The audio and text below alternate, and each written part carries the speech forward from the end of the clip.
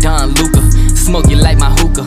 Pump fake right, then I step back in illusion. That's a boss move maneuver, billionaire entrepreneur. Mark Cuban on the viewer, put you rookies on a skewer. I stay shitting on you boys like I came up from the sewer. Used to have a lot of dollars, now I got a lot fewer. What you saying to me? I hope you save it for me. I'm about to kill the game, and I put it in my testimony. Hi, welcome to the Mainstream Mavs podcast. This is your host, Will. I'm joined here by my co-host, Jaren. What is up, guys? After the Mavericks Media Day the other day, we are going to be getting into the rest of our player previews finishing up, and we're going to be covering the first day of training camp for the Mavericks. The Mavericks had their first day of training camp on Tuesday after Media Day, which was Monday. So we're going to go ahead and get into all that, just some certain quotes we wanted to pull from a couple players that had interviews, and just the highlight tape videos that have everybody hyped for no specific reason other than just seeing the Mavericks back. The times are brewing, and the season is on the horizon. But before we do that, here's an ad from our sponsor, Anchor. All right, Jaren, so getting into it, just looking at a couple interviews that have kind of circulated here from the last day or so from Mavs Training Camp and some other interviews from Media Day. Just first off, obviously Locked On Mavs did a segment with some of these guys. What were some of your takeaways, if any, from those? Did you find anything new compared to the regular Mavericks press conference at the AAC podium? Yeah, honestly, a lot of those, like for Locked On, like they're just kind of lighthearted interviews. Didn't really, I guess, retract much knowledge from that. But some of the interviews that kind of stuck out were Dorian. I think Jaden Hardy had a good one. Theo Pinson, of course, had a good one. He's always live and up. But yeah, I mean, with Dorian, he's always preaching effort and preaching getting better every year and confidence. And I think that's something that definitely sticks with young guys like Jaden Hardy. Yeah, you could tell how confident Jaden Hardy was, especially in some of these interviews, saying, obviously, some of the things he may be saying are far-fetched, but you just love to see the confidence in a young guy like that. Like, that breeds quality play, even if, it's rational confidence, like what he said about, he thought he was the best player in the 2022 NBA draft. Like, quotes like that, even if it's, not true by, actual metrics, like it does matter, and it is important in my opinion. No, yeah, without doubt. One thing that actually really did stick out to me was this like sort of 5-on-5 pickup game or I don't think it was a pickup game, but that it seemed like the coaching staff and players played for a few days before Media Day, and it seemed like a couple of weeks actually. It seems like I think it was last 2 weeks. Yeah, barring Luka, who didn't get here until a day or two before Media Day. It seems as if most of the players and coaches were here kind of playing in involuntary scrimmages and stuff and going at each other. So, it's good to build team chemistry, especially when you have a couple new guys coming in. So I think that definitely helps. So, yeah, that was in terms of the Locked On interviews. But yesterday was actually the first day of training camp. We saw a little highlight reel video. I got everybody hyped up on Twitter from the official Dallas Mavericks account on Twitter. Lack of Mavs content of any sort, definitely. We'll get the pot stirring, even if it's just a little 30-second clip. So it was really cool seeing that. We saw JaVale throw down a lob, Christian Wood drain a three, Dwight Powell get mercilessly bodied by Christian Wood. I'm just joking, but no, it was so that was kind of cool to see. But Davis Bertans and Tyler Dorsey actually had interviews yesterday. They were the two guys that had interviews on the first day of Mavs Training Camp. Intriguing to see who else gets some because, a couple guys that we really haven't seen too much content really breed out from, like a Frank Ntilikina, Josh Green. I haven't really seen any quotes circulating from them. I did see some Theo Pinson quotes regarding the bench mob and the NBA's new rule. Brad Townsend got into him on that, but, it wasn't really as much about his play. So there's still a couple guys that we're yet to actually hear talk and get quotes from. So that'll be interesting to see when those guys go in the whole interview circulation that they kind of do between all these players as training camp continues to go here. But first off, starting with the Davis Bertans interview, what did you take from that? I guess Davis's real first sort of media presser for the 2022-23 season. Yeah, I think it's like one thing I feel like was important is he kind of preached how, a lot of these guys, they're returning from last year's team and made it to the Western Conference Finals, and pretty much the whole team got off to a slow start last year. So I think building off that Western Conference Finals is definitely going to build a sort of confidence within this team to kind of make much improvements early in the season compared to last year, and look to build upon that. And I think Davis Bertan made a good point about that. I don't quite remember what exactly he said, but it was along the lines of, just bringing these guys back, bringing in some newer guys where they had huge holes in last year, like in the center position. And you bring those guys in, and you're now building on a roster that was already a pretty built roster. Of course, I mean, you lose Jalen Brunson, but they're looking for ways to replace that throughout the team, it seems like. And at least through the Davis Bertans interview, it just kind of seemed like, the team is pretty much picking up where they left off. No, 100%. And like one thing that you like to hear, whether it be true or not, is, from the Bertans interview, I think he's like the only guy since media day that's actually came out and like, he got asked like, is this team better than last year's team? And he said like definitively like yes. I don't think we really heard a quote like that from any of the other returning players. So that was kind of cool to hear. Like, they'll obviously be optimistic, saying like we want to be there, we have a ways to go. But Davis came out and said we're like definitively better than when he first got here. So that was really cool to see. Besides that, Davis really didn't get too many questions asked about himself. Obviously he played with the Latvian national team in Eurobasket. Had a little good run there. Talked about his relationship with KP a little bit. It's kind of what stuff we've already known, that they called each other when they got traded for each other. They had a good time playing in Eurobasket together. So that was kind of interesting. But barring that, not too much from a Davis perspective, but we will get into him and his role later when we do the rest of our player previews on this podcast. Kind of segueing to the Tyler Dorsey interview, I thought this one was really intriguing.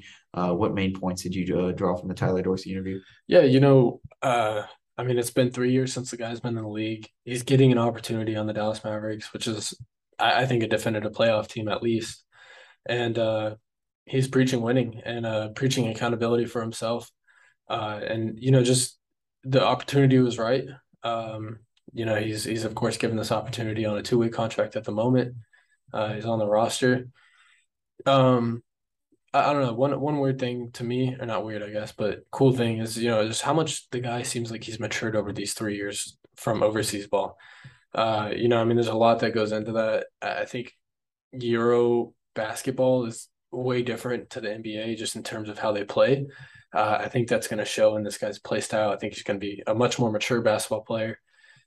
He kind of mentioned how through these 3 years, he's kind of developed a little bit of a facilitating game, and also just knowing where to be and when to be. He's, I guess, knowing his role, especially with a ball dominant guy, playing with Eurobasket with Giannis, that's definitely a ball dominant player. Knowing where to be and knowing your role with those kind of guys is going to bode well. Playing with Luka at least, and like we said, like it'd been 3 years. One thing I thought is actually really cool to me was his workout with the Mavs was in, I guess it was at the time of the it was in July. July Summer League, yeah. And I guess Greg St. Jean and Nico had flown back or were working out with him or something.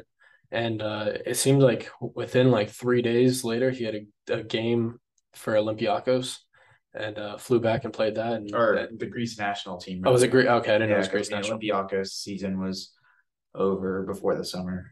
Yeah, okay. I didn't know it was Greece national, but yeah, it seemed like he had flown back and then within 3 days was playing for the national team. And I know just time zone wise that can't do your body too well. But I mean, opportunity was right. It seemed like, I mean, clearly Nico and Greg, they liked what they saw, and I'm actually really intrigued to see what this guy can do. I think his game, like I had mentioned before, is much more mature. And I wouldn't be surprised to see this guy get some actual minutes in the league. I think what I mainly drew from this was that he is definitely a product of knowing his role. A lot of role players don't end up being role players and end up getting out of the league because they try to do things that, are outside of, I guess, their play style or what their capabilities are. You only see role players in the NBA stick when, they at least have the, cognitive ability to know that like, hey, like, I'm really good at basketball. Obviously, I'm in the NBA, but I have to be able to, find my role and contribute. Not every guy is going to be a superstar. Obviously, the Luka Doncic's, the Giannis Antetokounmpos of the world, of course. And he talked glowingly about how he was just these last 3 years. He's had a huge maturation process from understanding that defense is insanely important, learning how to play around a ball dominant superstar, of course, with his time with the Greek national team with Giannis. Obviously this was a guy out of college that didn't really project as the best defensive player.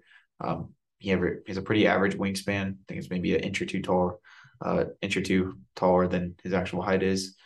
And he also drew criticism for, not being the best playmaker coming out of college. He's just more of a score first guy, but it seems that he's took the steps to, really try to, he is obviously 26. We get that, but, from his answers, at least, I will have to see on the court how this actually translates, but just based on his answers, it seems like he really understands where he had to improve upon his game, and he has taken necessary steps to be a better playmaker, be a better facilitator, and really try to work on the defensive end.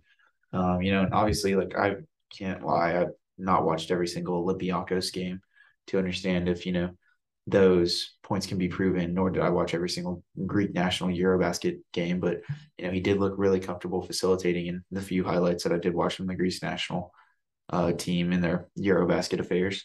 So I think this is, along with Josh Green and Frank Ntilikina, this guy is one of those, and even Jaden Hardy, if you want to throw him in there, he's one of those 4 wild cards that, we just need maybe 1 or 2 of these guys to hit for and be in the Mavericks rotation for them to, take that next step in terms of being a feasible team, and just one of them to, be able to handle the ball whatsoever. And could that be Tyler Dorsey? I could see it. He, at least from what he said, he's worked on his facilitating game a lot. But to add to kind of like this rotational player kind of thing, Follow actually had a really, really good question. He listed a number of guys in the league that I guess had played a few years overseas or a few years in the G League. Yeah. And one common trend is, all those guys are really valuable role players in the league. And, they all had a kind of similar route. They spent Patrick Beverly, I believe, was one of them. I don't know if you listed, but I believe PJ Tucker went and played overseas. I think, and I feel like he said Royce O'Neal or something. Royce O'Neal, yeah. But yeah, these are all like really, really good role players that championship level rosters need. And they all had a similar route compared to Tyler Dorsey. And, he kind of gave a good answer that just knowing the role and, playing with guys that are, I guess, all-star level players, you have to know your role and know when given the pass, you have to complete the assist. And I like that from Tyler Dorsey. No, 100%. You had a guy like PJ Tucker. He was out of the league for 5 years. He played with the Raptors his rookie year.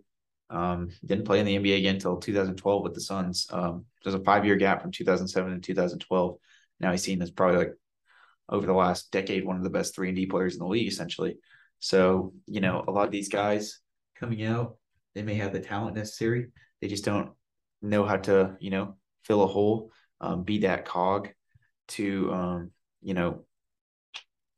I guess, sort of capitalize upon what they're already good at and then try to grow and, fill a role because, too many NBA players try to do too much. And that's not saying that, you can't be internally motivated or still have your own self goals as an NBA player to, try and be the best. But, if you don't play conducive to what the team's asking you to do, that oftentimes why a lot of guys fall out of the league, not even necessarily because of talent. No, exactly. And, this could have been a case with that. Obviously, Tyler Dorsey had a brief little stint with the Hawks, but, he seems primed and ready. And could the Mavericks have found a diamond in the rough here? I guess it remains to be seen. But needless to say, like I said, he's one of these 4 wild cards between Jaden Hardy, Frank Ntilikina, and Josh Green. So I'm really excited to see how this goes going forward and see how he plays during preseason training camp. Could his contract get upgraded from a 2-way deal that was talked about a little bit? And I think even one reporter asked him, if he could fill the Jalen Brunson role. Now, obviously, it's a far fetch, but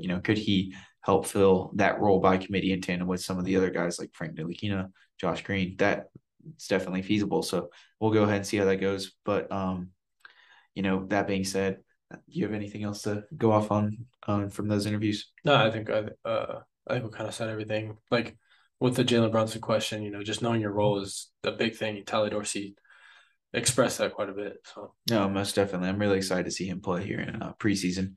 All right, guys. So now we're going to be getting into our player preview segment of this podcast. These are the last 5 player previews we have. After this, we're completely done, and we're just fully gearing up towards the season. But today, obviously, we're going to do Luka, Spencer Dinwiddie, Dorian Finney-Smith, Davis Bertans, and Tim Hardaway Jr. So we're going to be going those 5 guys, hash them out, and then we are full-fledged, ready and prime, just covering the 2022-23 season. All right, so starting off with Davis Bertans, Jaren, where do you really see Davis's role on this current Mavericks roster heading into the season? Yeah, there's a few guys on this roster that I feel like have kind of a clouded role, and that one of those guys being Davis Bertans.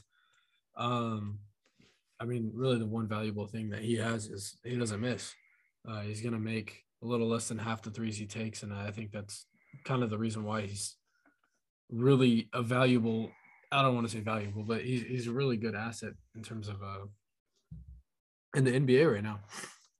But just in terms of fit and overall where I see him on this roster, like definitely at the bottom of the depth chart. Like I don't really see him getting feasible minutes and consistent minutes, but I think if you ever need a spark play, you ever need some shooting, like this is the guy you probably look to at the end of the bench. I wouldn't be surprised, maybe down by 10 points with a few minutes left. Maybe he goes in there, sparks it up.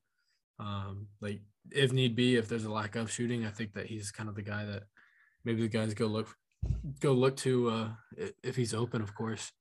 And I mean, really, this is a guy that you kind of just stick in a corner and hope he's open. So, but yeah, I mean, Davis, I will say, exemplified a lot of off-ball movement last year. He's definitely a guy you can get his shot anywhere, which is really key. He provides really good spacing and ability to play with Luka.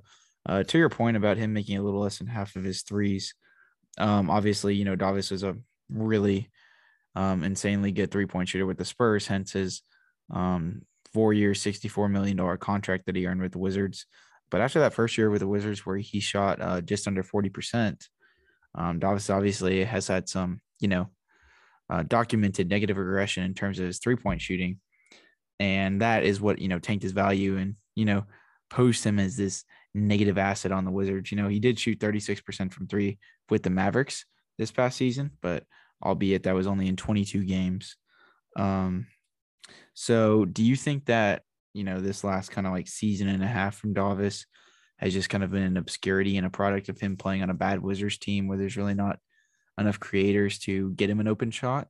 Or do you think that he is actually just not as good of a shooter as he once was in his Spurs days? I mean, I hope it's just kind of a obsolete few seasons. But you have to kind of like look towards the playoff run. Like really that's his valuable minutes as a Maverick. And what did he do in the playoff run? Like he honestly had a pretty productive run for the Mavericks in the playoffs. And especially, that second round series in that Western Conference Finals, like he was really kind of the guy, not the guy, but he was really kind of one of the guys that like I think surprised a lot of people. And I think, if we can get a touch of that, and, of course, like the regular season isn't as intense as the playoffs. So we're not going to see these slashing dunks that we saw at Davis.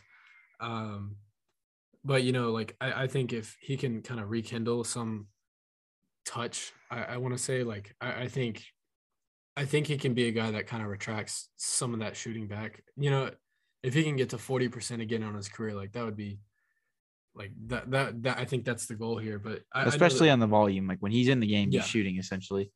And also, I'd want to bring up the point that, it also depends on if, we get like one of these two guys and Josh Green or Frank Ntilikina start hitting from 3 consistently. That makes the Mavericks really hard to guard in the second unit because there's just a lot of guys you have to account for because, you see when Davis is out there, he automatically has a target on his head from other teams. They'll run, mercilessly just to keep up with him, as much, he'll run through 2 or 3 screens, and, it's comparable to like JJ Redick or Klay Thompson. Obviously not saying that he's as good as those guys, but, he's a guy that, finds it difficult to get his shot off. So, just retracting some of that attention off of him, I think that would bode well for him a little bit. And I think that that's the reason, like, why playing with the Mavs, for instance, versus the Wizards, why he saw his shooting go up a little bit, and why we should expect his shooting to go up a little bit this year. He only played 14 minutes a game in his time with Dallas last year. In the playoffs, he just a little under 11. So, I would expect it to be, I think Davis has a definite role in this team, just from the standpoint of, his shooting ability, his ability to stay consistent, and like his shot looks the same every single time. His follow through is consistent. That's why he's able to knock down so many of those 4-point plays that we've seen from him. Guys are just running, as hard as they can to get through that screen, and then they end up just running into Davis. That's why he's able to, knock some of these threes down. I mean, he has range too. We've seen him pull up from, multiple feet beyond the 3-point line.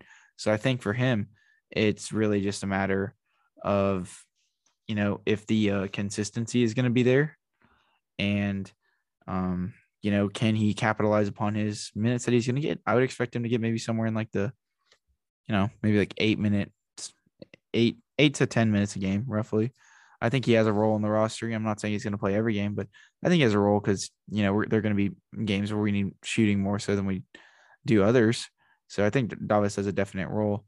Obviously he's a complete defensive black hole. We understand that, but he's a little underrated athletically than I think people would give him credit for. He's not just like some slow-footed, tall European white guy. Like, he is mobile, hence why he's able to run so fast, run screens and get to spots and everything like that. So, I mean, he's not some sort of like just complete like albatross in terms of his athleticism, which I think he gets knocked on quite a bit, unfortunately. But, obviously he's a really bad defender, but there are going to be times where the Mavericks are going to need his shooting. So, I expect him to have a very similar role to what he did last year, just maybe slightly less minutes, if that.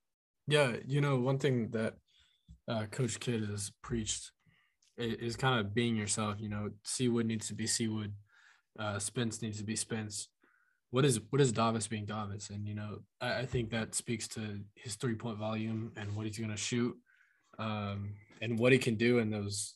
Like, I think we're pretty much on the same line here, where we think that he's probably going to get around 8 to 10 minutes a game. What is he going to do in those 8 to 10 minutes? And, there's always that one trend in his career, and that's his 3-point shooting. And I think he just needs to be himself, and we'll probably see the percentage and numbers rise. No, 100%. He iterated as much in his first training camp presser today, just playing within his role. He knows what he has to do. He's not a guy who thinks that he is, is something that he's not. Essentially, he knows exactly what he has to do, and he's going to keep capitalizing upon that. So, this is a guy that maybe could get moved at the trade deadline, just in terms of salary matching aspect. But so long as he's on the Mavs, I'm excited for the Latvian laser minutes we get. So next, heading up onto Tim Hardaway Jr. Where do you project him going into the season, especially after coming off that stress fracture in his leg, having missed the whole playoff run and latter half of the regular season last year? What are your thoughts on Tim? Do you think he's going to have this sort of, Tim's, I guess, a summation of his Dallas Mavericks career, I guess, would be up and down, at the beginning, when he, under the Rick Carlisle regime, of course, Tim came off the bench. He was seen as this like really malproductive shooter who took a lot of like, really dumb, tough threes and mid-range shots. And then in that last season that Rick Carlisle was here, and kind of the season before that as well, Tim just blossomed into this guy who, well, obviously not the he's somewhat of a liability, actually a pretty big liability on defense. This is a guy who just gets buckets, sort of like a modern day Nick Van Exel. And I mean, to an extent, I'm not comparing him by any means. But I mean, Tim's just a guy that comes in and fills it up. He's able to he has a really good pull up game. He can he has some blow-bys to the rim. Obviously Tim's not going to be a guy that's facilitating or getting guys the ball in space and helping others make plays. But, he can do that on occasion, but that's definitely not a strong suit of his game. But, for him, it's more so just if the shot's clicking and if, he's playing within himself and if his confidence is there. I think that's a big thing for Tim is if he's confident, he looks really good and, he'll just rattle off threes and mid-range jump shots and like post fadeaways and just not miss. But when he gets in a slump, it gets really bad. So Tim obviously had a rougher start to the season. He only played in 42 games this year and shot a brisk 33.6% from three, contrary to the 2 years prior in which he shot 40% in. Both of those markers were the highest of his career. Do you think that this past start to the season before Tim got hurt was an outlier? Or do you think that those last 2 seasons under Rick Carlisle were an outlier from the perspective that he was shooting so good from three? And do you think that the Mavericks spacing that they have right now and the way that they've started playing within this Jason Kidd regime, do you think that that's something Tim's going to be able to adapt to, or do you think he's going to be subject to sort of that non-adaptability in terms of it not boding well for his shot like it did at the beginning of last year? Yeah, so I mean, I think that the clear outlier here is a start to the season last season. It was definitely underwhelming in the sense that he just flat out played pretty badly. One thing that's kind of intriguing to me is, I believe this is his first like major career kind of injury where he kind of ended his season. I'm not sure. I think that's correct. So I'm interested to see how he bounced back. It seems like the coaching staff, seems like the guys, they all think he's 100% back.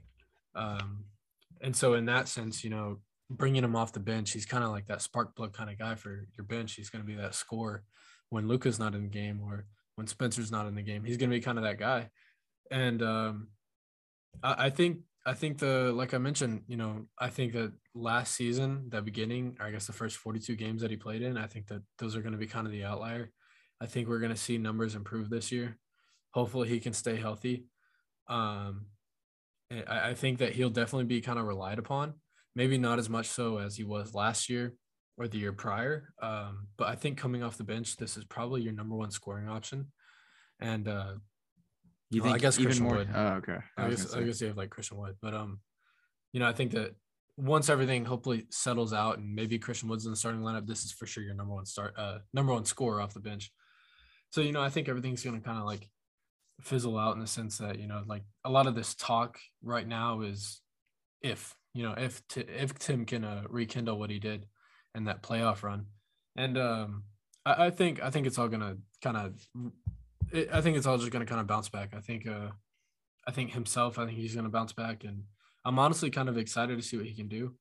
I think that there's kind of a sense that's like you're kind of a little hesitant because it is a pretty big injury, and he's only played a handful of games for Jason Kidd.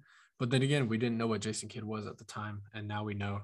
And he seems to be fully bought in, and this unit seems to like really, really enjoy his presence here. He's definitely, I guess, like he was kind of that chemistry guy off the bench. One of the longest tenured Mavericks now. Yeah, just kind of like 4 or 5 years. 4, I guess, because he was traded midseason. So yeah, no, 100%. And I also want to make a point that it's good that they didn't rush him back from his injury. There's talk about him potentially coming back in those Western Conference Finals or potentially final series if the Mavericks made it that far.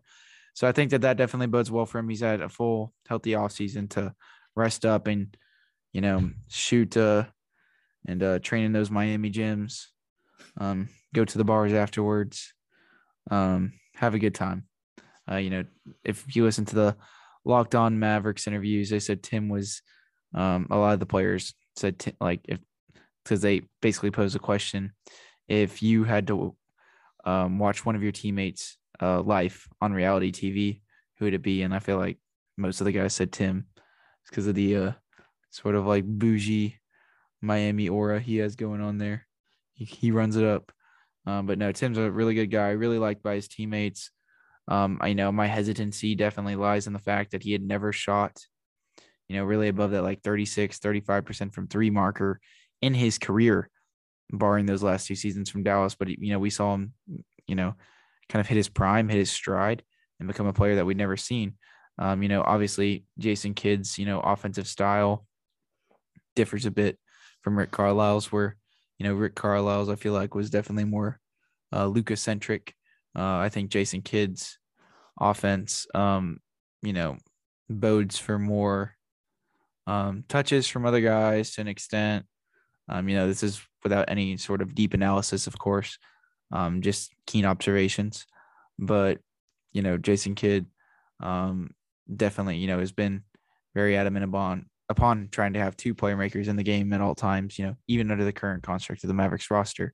So, maybe I think a lot of assumptions Mavericks fans would have from last year is that Tim was maybe asked to do too much in terms of burdening some of the playmaking load and things of that nature. So, if Tim can just kind of get back and succinct into that role that he was under Rick Carlisle, or just knowing his role, I think that's the hugest thing for him in terms of how he's going to be able to play here in this upcoming season. And that's not to say that he can't play within that role on Jason Kidd's Dallas Mavericks versus Rick Carlisle's Dallas Mavericks. Is just, maybe not being extended as much freedom in terms of the decisions he has to make. If he's a guy who kind of needs that, confinability and, that structure to be able to thrive, within a system, in my humble opinion. So we'll see how that evolves with the coaching staff and how Tim plays this year. But needless to say, I'm excited to see him coming back off of injury. Obviously, there was countless discussions of him being included in trades and things of that nature. But, I think his value has to, match his contract before that is even a talk. So let's see how Tim does. And I'm excited for his season. Yeah, no, I like what you said about his contract. Yeah, like we're going to have to see what he can do. And then we'll see if he becomes a feasible trade asset. Yeah, no, most definitely. So next up here, getting into Spencer Dinwiddie. Jaren, this is a guy that came in on fire, I guess against most projections of Mavericks fans. I don't think anybody really had high projections from, given his, I guess what most would say atrocious start to the season for the Wizards. But of course, he was coming off a ACL tear. So, there is some sort of excusable factor there, I would say.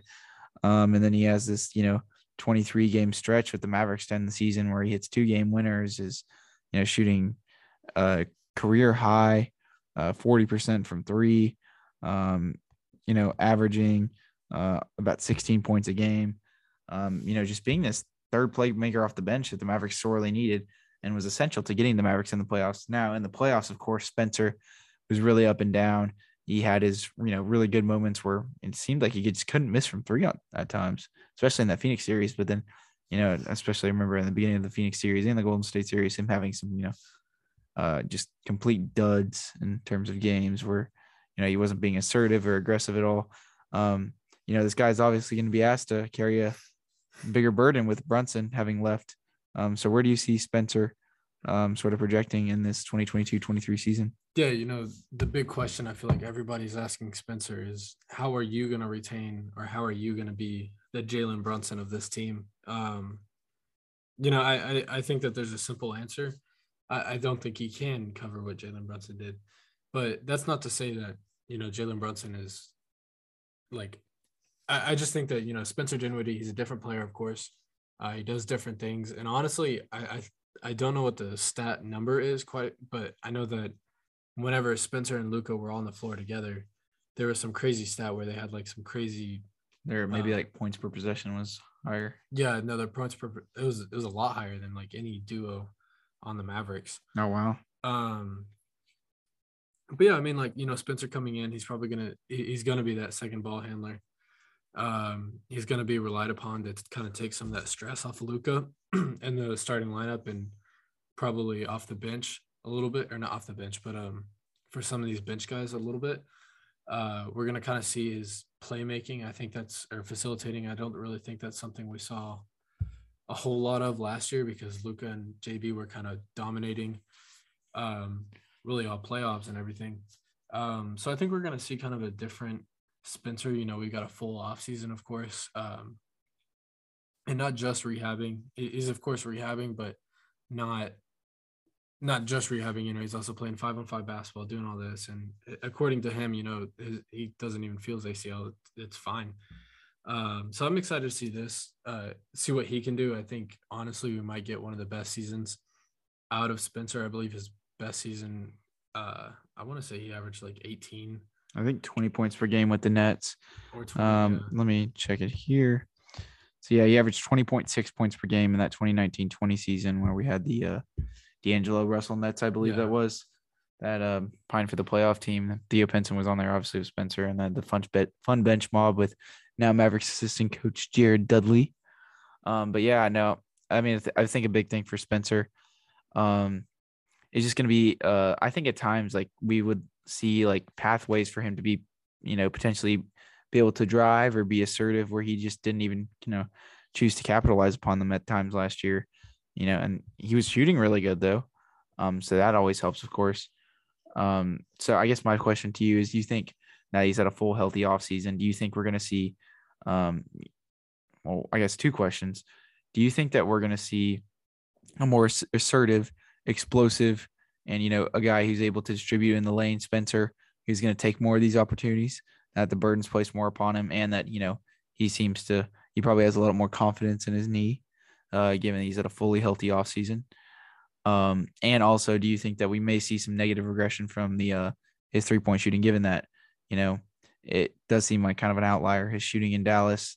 He did reference, because when he was asked upon this at media day, he said that, he attributes it to the amount of spacing and open looks that he gets with playing with Luka. But, and being with other ball handlers on the floor. But, now that JB's gone, do you think, he's never really been a better shooter, and his answer didn't provide that he had, like, done some magical thing to fix his shot or anything. I'm not saying he has a bad shot. He's a career average, like, I guess, 32.2% 3-point shooter. But, and from his, he shot 10% in the second season in Detroit. No, yeah. So it seems like it was very limited games, but yeah, I mean, obviously he's not been a great 3-point shooter by any means, but he at least seems like he kind of came to the average in his latter years with Brooklyn. So what are your thoughts on, I guess, both of those questions? Yeah. I think kind of this 3-point percentage, I honestly see him kind of retaining a lot of that. Luka at the end of the day is still on the court. He's still going to be the ball dominant kind of guy between these two guys. So you're still going to get those open shots to Spencer. And also, in terms of facilitating, like, this guy's facilitating game, I think, is going to improve greatly. I mean, you're surrounding him with shooters, and you're surrounding him with JaVale McGee that's what it looks to be.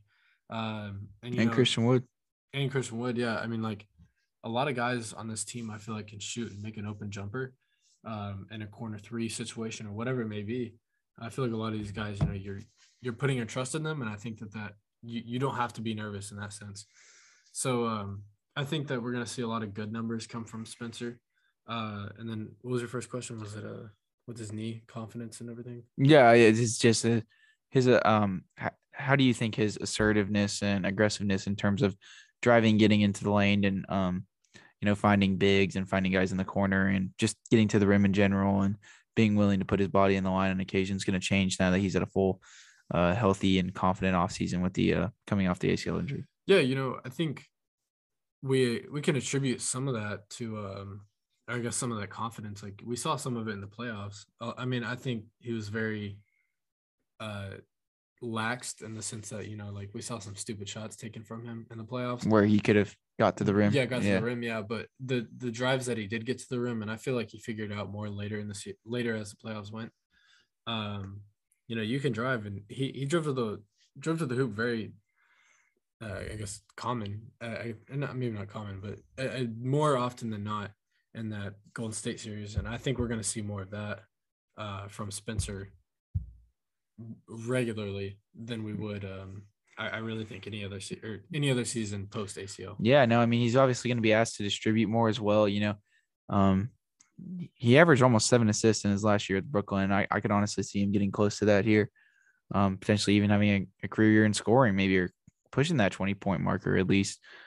Just given that he's going to be asked to expend a lot of the load here. I mean, But, if you remember before his ACL injury, or I guess this was after he tore the ACL, of course, but, Spencer Dinwiddie was a prime free agent on the market, just given like this guy was an up and coming, just dream secondary ball handler for anybody. So, he's 6'6". Spencer's obviously not a really good defender by any means, but he's probably average. Yeah, that's yeah. So he's got his size, he can play make, and any team sorely needs that. And to have like two big playmakers like that, it's going to be really good for the Mavericks, especially if they can find that third guy off the bench. So yeah, no, I'm really excited to see how his season goes. I don't know if he'll shoot 40% from three again with the Mavericks, but I could definitely see him hopefully at least, even if he just a tiny regression, maybe I could see him regressing only to maybe 36, 37% from three. But, given more volume, given what he's going to be asked to do, being a lot more this year, I think that would be, great for Spencer if he could at least just shoot around 36% from three. Yeah, completely agree.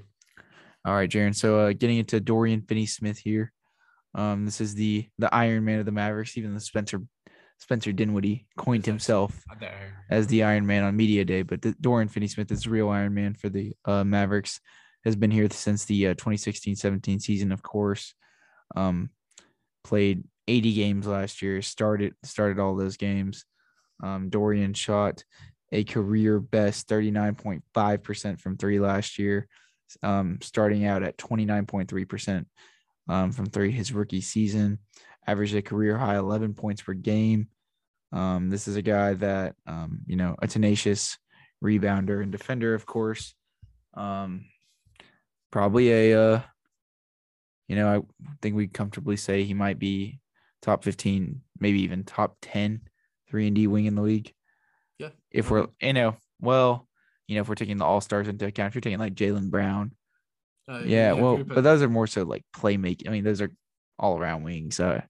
If we're talking strictly 3-and-D wings, 3-and-D, like role player, I think he's like top 10. Yeah, I would agree. So this is a guy that some may argue is the second best player for the Mavericks. There's an argument to be made there. So I guess my questions, I think, Dorian just got this contract extension, of course.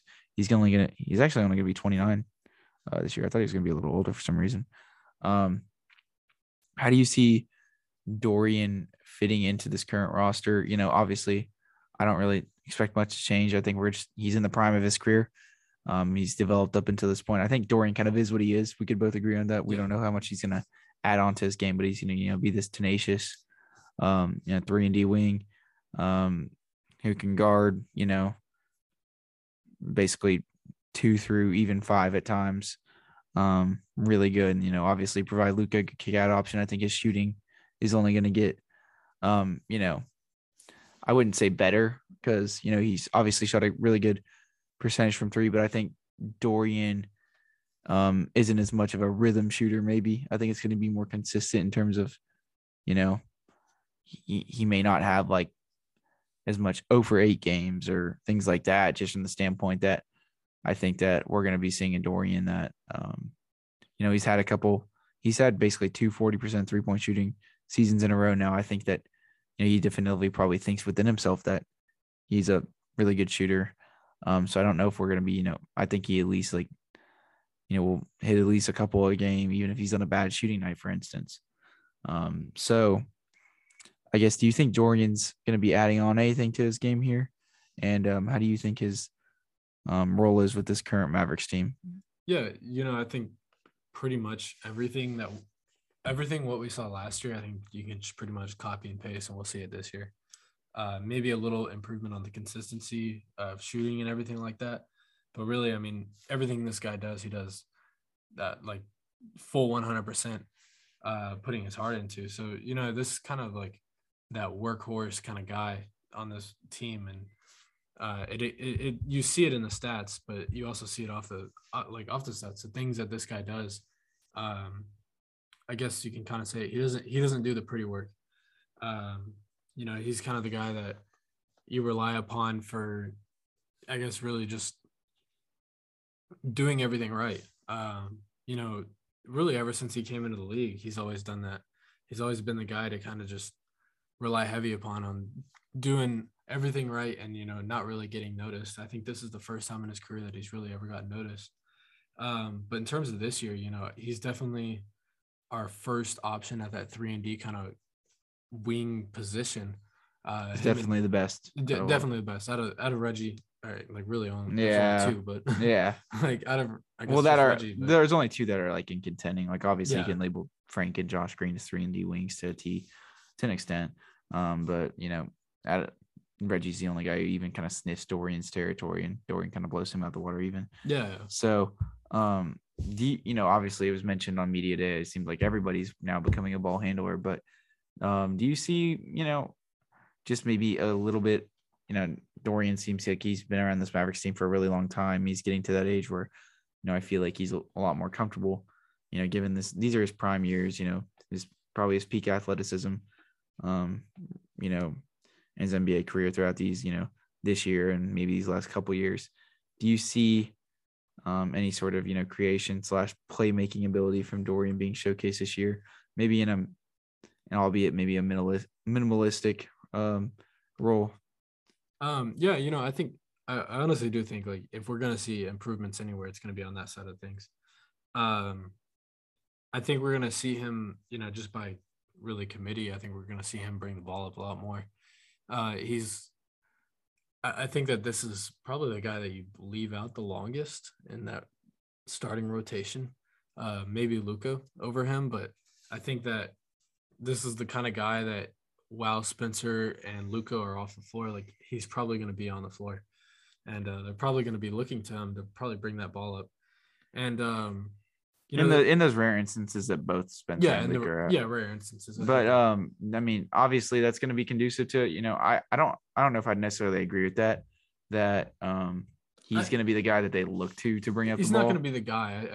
I think that Dorian, you give him the ball at the wing, maybe he can make something happen. Just make on some straight line drives, some maybe like a single dribble move type deal. I just don't know if he's going to be like initiating offense per se, but could he serve to, maybe create a little bit, a couple shots for him. I wouldn't definitely not in the mid range, but just getting to the rim a little bit more. I think he could do that. He's already a really good cutter, but I think Dorian might be able to attack a little more this year. I think that some on a development that we might see, but I would be shocked if he was actually like initiating offense and was playmaking. That would be obviously a huge addition. But I just don't see that happening. But no, I guess just kind of like adding on to that. Like I think he's just kind of bringing the ball up. Like I really don't know, other than Spencer and Luka, like there's not another facilitator or true facilitator on this team. And I think that there will be a few possessions where he's probably going to have to maybe be that kind of guy at like the rare instances. But I think whenever Frank is on the court, and it sounds like Frank is going to be on the court. I'm more confident with probably Frank handling the ball. I'm more confident. Yeah. But, we've seen it. We saw it a little bit last year with him kind of handling the ball. I think we'll see it a little more this year, but I'm not saying by any means is he going to be that third ball handler. I think there's probably going to be like the whole roster is going to be that quote unquote third ball handler. But I think probably the best option out of that is Frank. Yeah. I hate saying that, but it is what it is. Yeah, so. Exactly. And my last question for you on Dorian, and this obviously a question we have with Reggie too.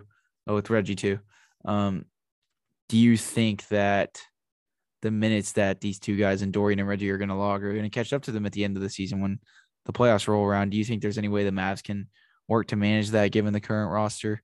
Or do you think that, they'll have to maybe find another 3-and-D wing or get one of their current guys to hit to alleviate some of this pressure that these guys have to play, 30 to 35 minutes in the regular season every night, basically, and then, 40 plus minutes in playoff games if the Mavericks start to make another run? Jay Crowder. I'm just kidding. No, for real though, I think I honestly don't really think they'll be playing. I think that they'll probably be touching that 30-minute mark per game. But just because it's really the regular season, I honestly think that both of them will still stick around that 30 to 35 minute mark per game. I just don't. Maybe I think that whenever you're playing the good teams, which seems like every team in the league now. Well, yeah, but if you're evening it out, in those games that they have to play 37, because we saw later in the season when the Mavericks basically had to shrink the rotation to start winning. These guys were winning, playing 37, 38. Obviously I would favor a more consistent, maybe 32 to 34 minutes a game, but I definitely say like both him and Reggie are probably going to play above 30 minutes a game. Yeah, like, I mean, I hate to say this, but like this really just kind of depends on what Josh Green can be in terms So of long as if the Mavericks don't do anything in terms of getting another wing. yeah, if they're not getting another wing. Like I see the argument there. It's just like I just don't see that every game. I think maybe in terms of average, I could see that. But I just feel like, that 30-minute mark, I think that they'll for sure be touching. But because it's the regular season, you can kind of expand your roster a little bit in rotation. But I guess like what was it like? How are they gonna take the load off of Dorian Reggie? Was that? Yeah.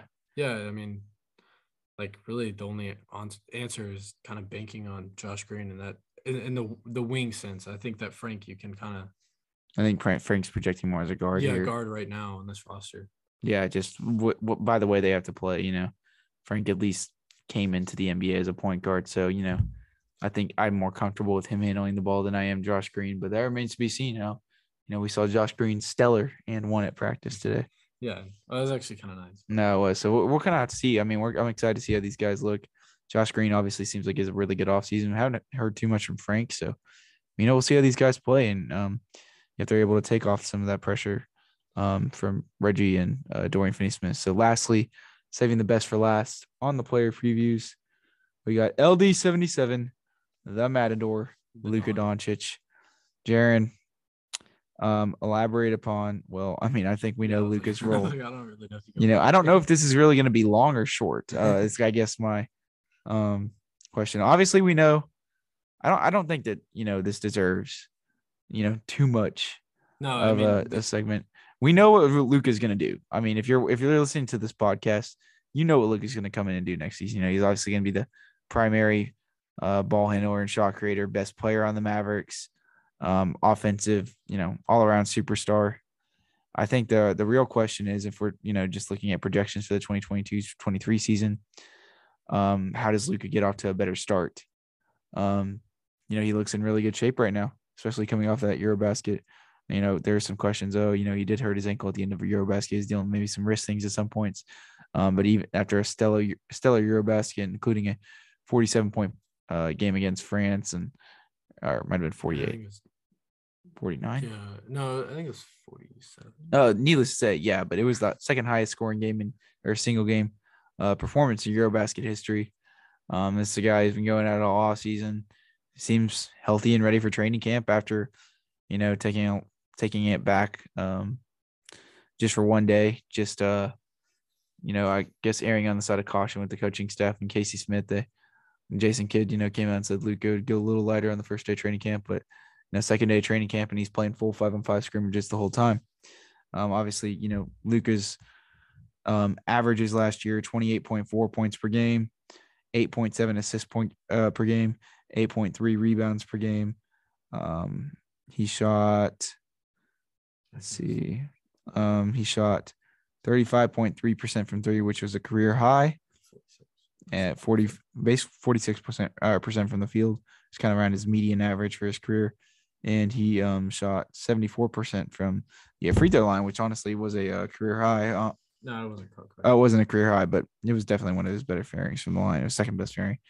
And this is year 5 for Luka, which actually seems kind of crazy. Yeah, crazy. It seems like he was just a rookie the other day. But anyhow, I guess my question for you, Jaren, is how do you what does Luka need to do to get off to this better start to the season that he has? And I guess maybe the last 2 years more comparable to that 2019-20 season where his explosiveness seemed a lot better, but also still retain the sort of, higher, I guess, just better shooting percentage from three and sort of the mental aspect of the game that he seems that he's even got better at somehow in the mid-range jump shots and all that sort of stuff, the post moves, everything.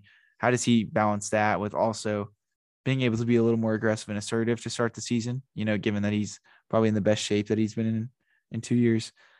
And what does he have to do to make a run at MVP?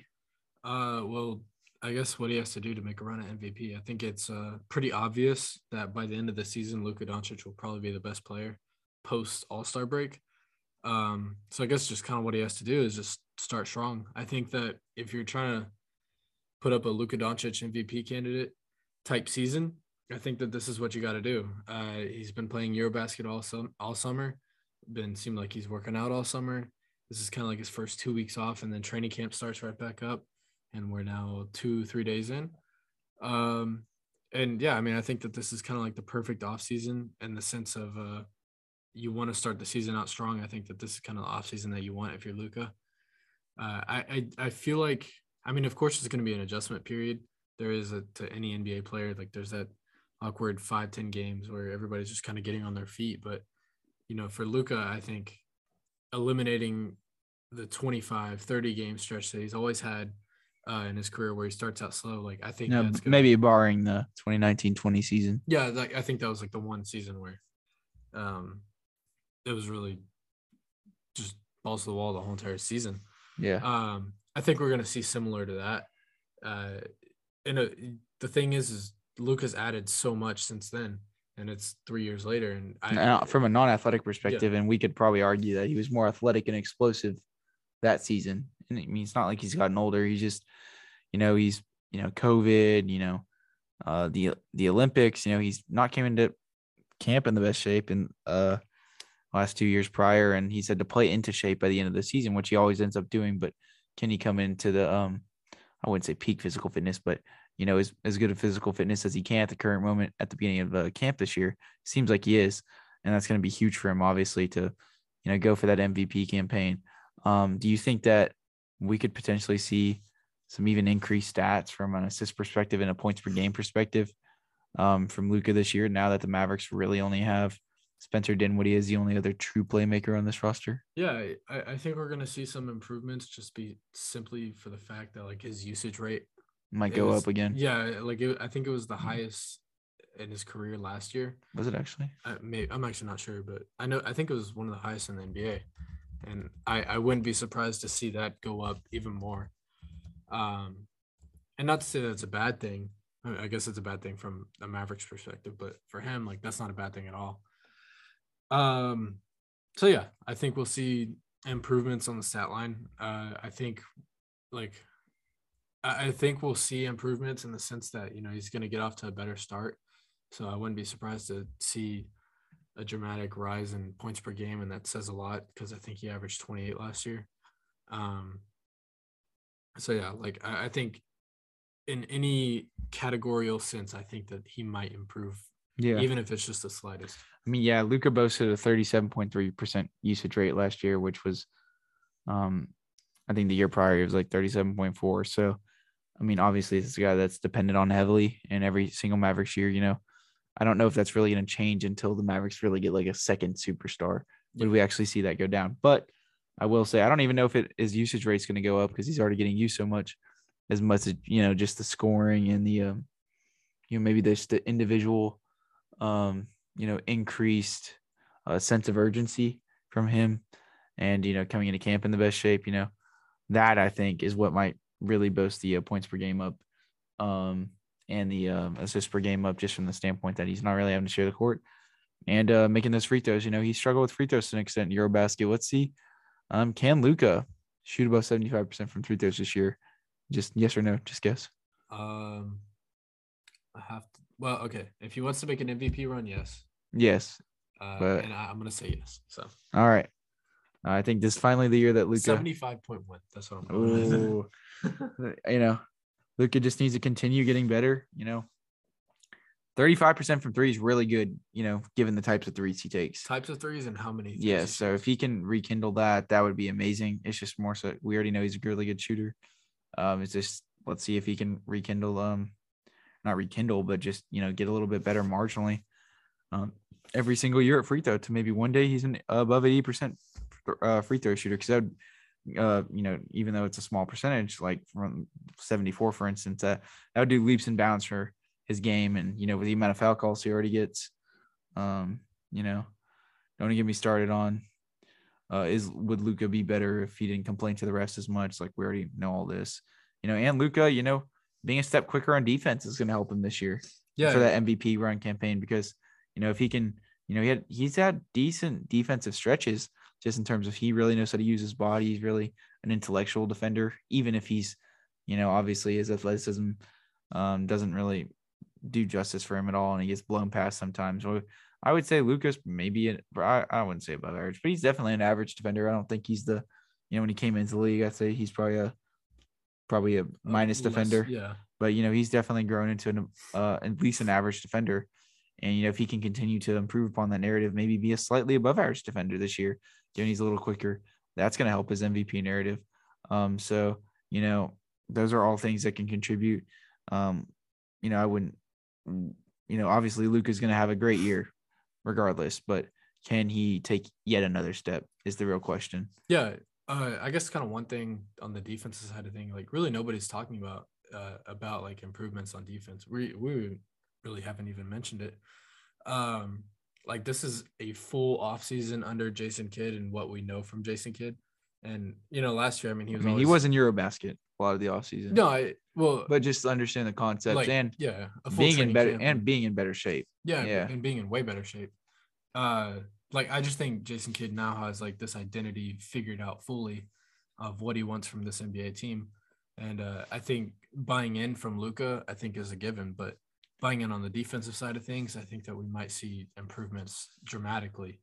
And I think that could possibly be feasible for him being a hopefully above average defender. Yes. No, 100%. Luka's only going to be 24 he turns 24 during the season. Yeah. It's absurd. We see him as this generational superstar, but I still tend to forget how young he is a lot of the time. All right, so we've obviously, this is our last player preview. It's been a great run. It's been a great week-long run. Yes, and we're gonna keep turning up as we go into media day. Obviously now we're focusing dialed in towards the season. Now that we have all these player previews done. We're like full gear now. Oh yeah, it's exciting. Yeah. But as our lasting, our sort of a last ditch, I don't know, like not last ditch effort, but our sort of lasting words to end the podcast. I want you specifically actually to predict Luka's stat line, and just tell me his stat line, points, assists, rebounds per game this year, and what he shoots from 3 and the free throw line. And then your simple yes or no question. You're going to answer if he's going to win MVP or not. Okay. Okay. All right. And no elaboration upon any of this. You just answer it. Okay? 30. Are we doing like 31 point or just doing 31? Like points per game. Okay, 31 points per game. I'm gonna say 9 assists. 9. I'm gonna say 8 rebounds. Are we doing Christian Wood and JaVale are gonna come in? Yeah, that's what I think that JaVale's gonna pick up on the rebounding. Yeah. What else do I have left to answer? Free throw percentage and 3-point percentage. I'm still gonna stick with my 75.1. And then for 3-point percentage, I'll go with 35. I think he reaches 36. Wow. I think he hits 36. If he could do that, that would be even huge, just given I don't really expect him much more from just because of the degree of difficulty on his threes. If he ever hit 37-38% from 3 on the you might as well shut it down. Let's go home. Anyhow, we will catch you guys. Wait. Oh, I have one more question. I have one more. Answer, I guess. Oh man, is he gonna win MVP? Then let me answer that. Actually, should I? Well, I know my answer. All right. What's your answer? For sure, without a doubt. And without a doubt, yes. And we're gonna end it right there. We will catch you guys on the next one. It is mainstream_optimist Mavs, and we will see you guys in the next one. Peace. Bye.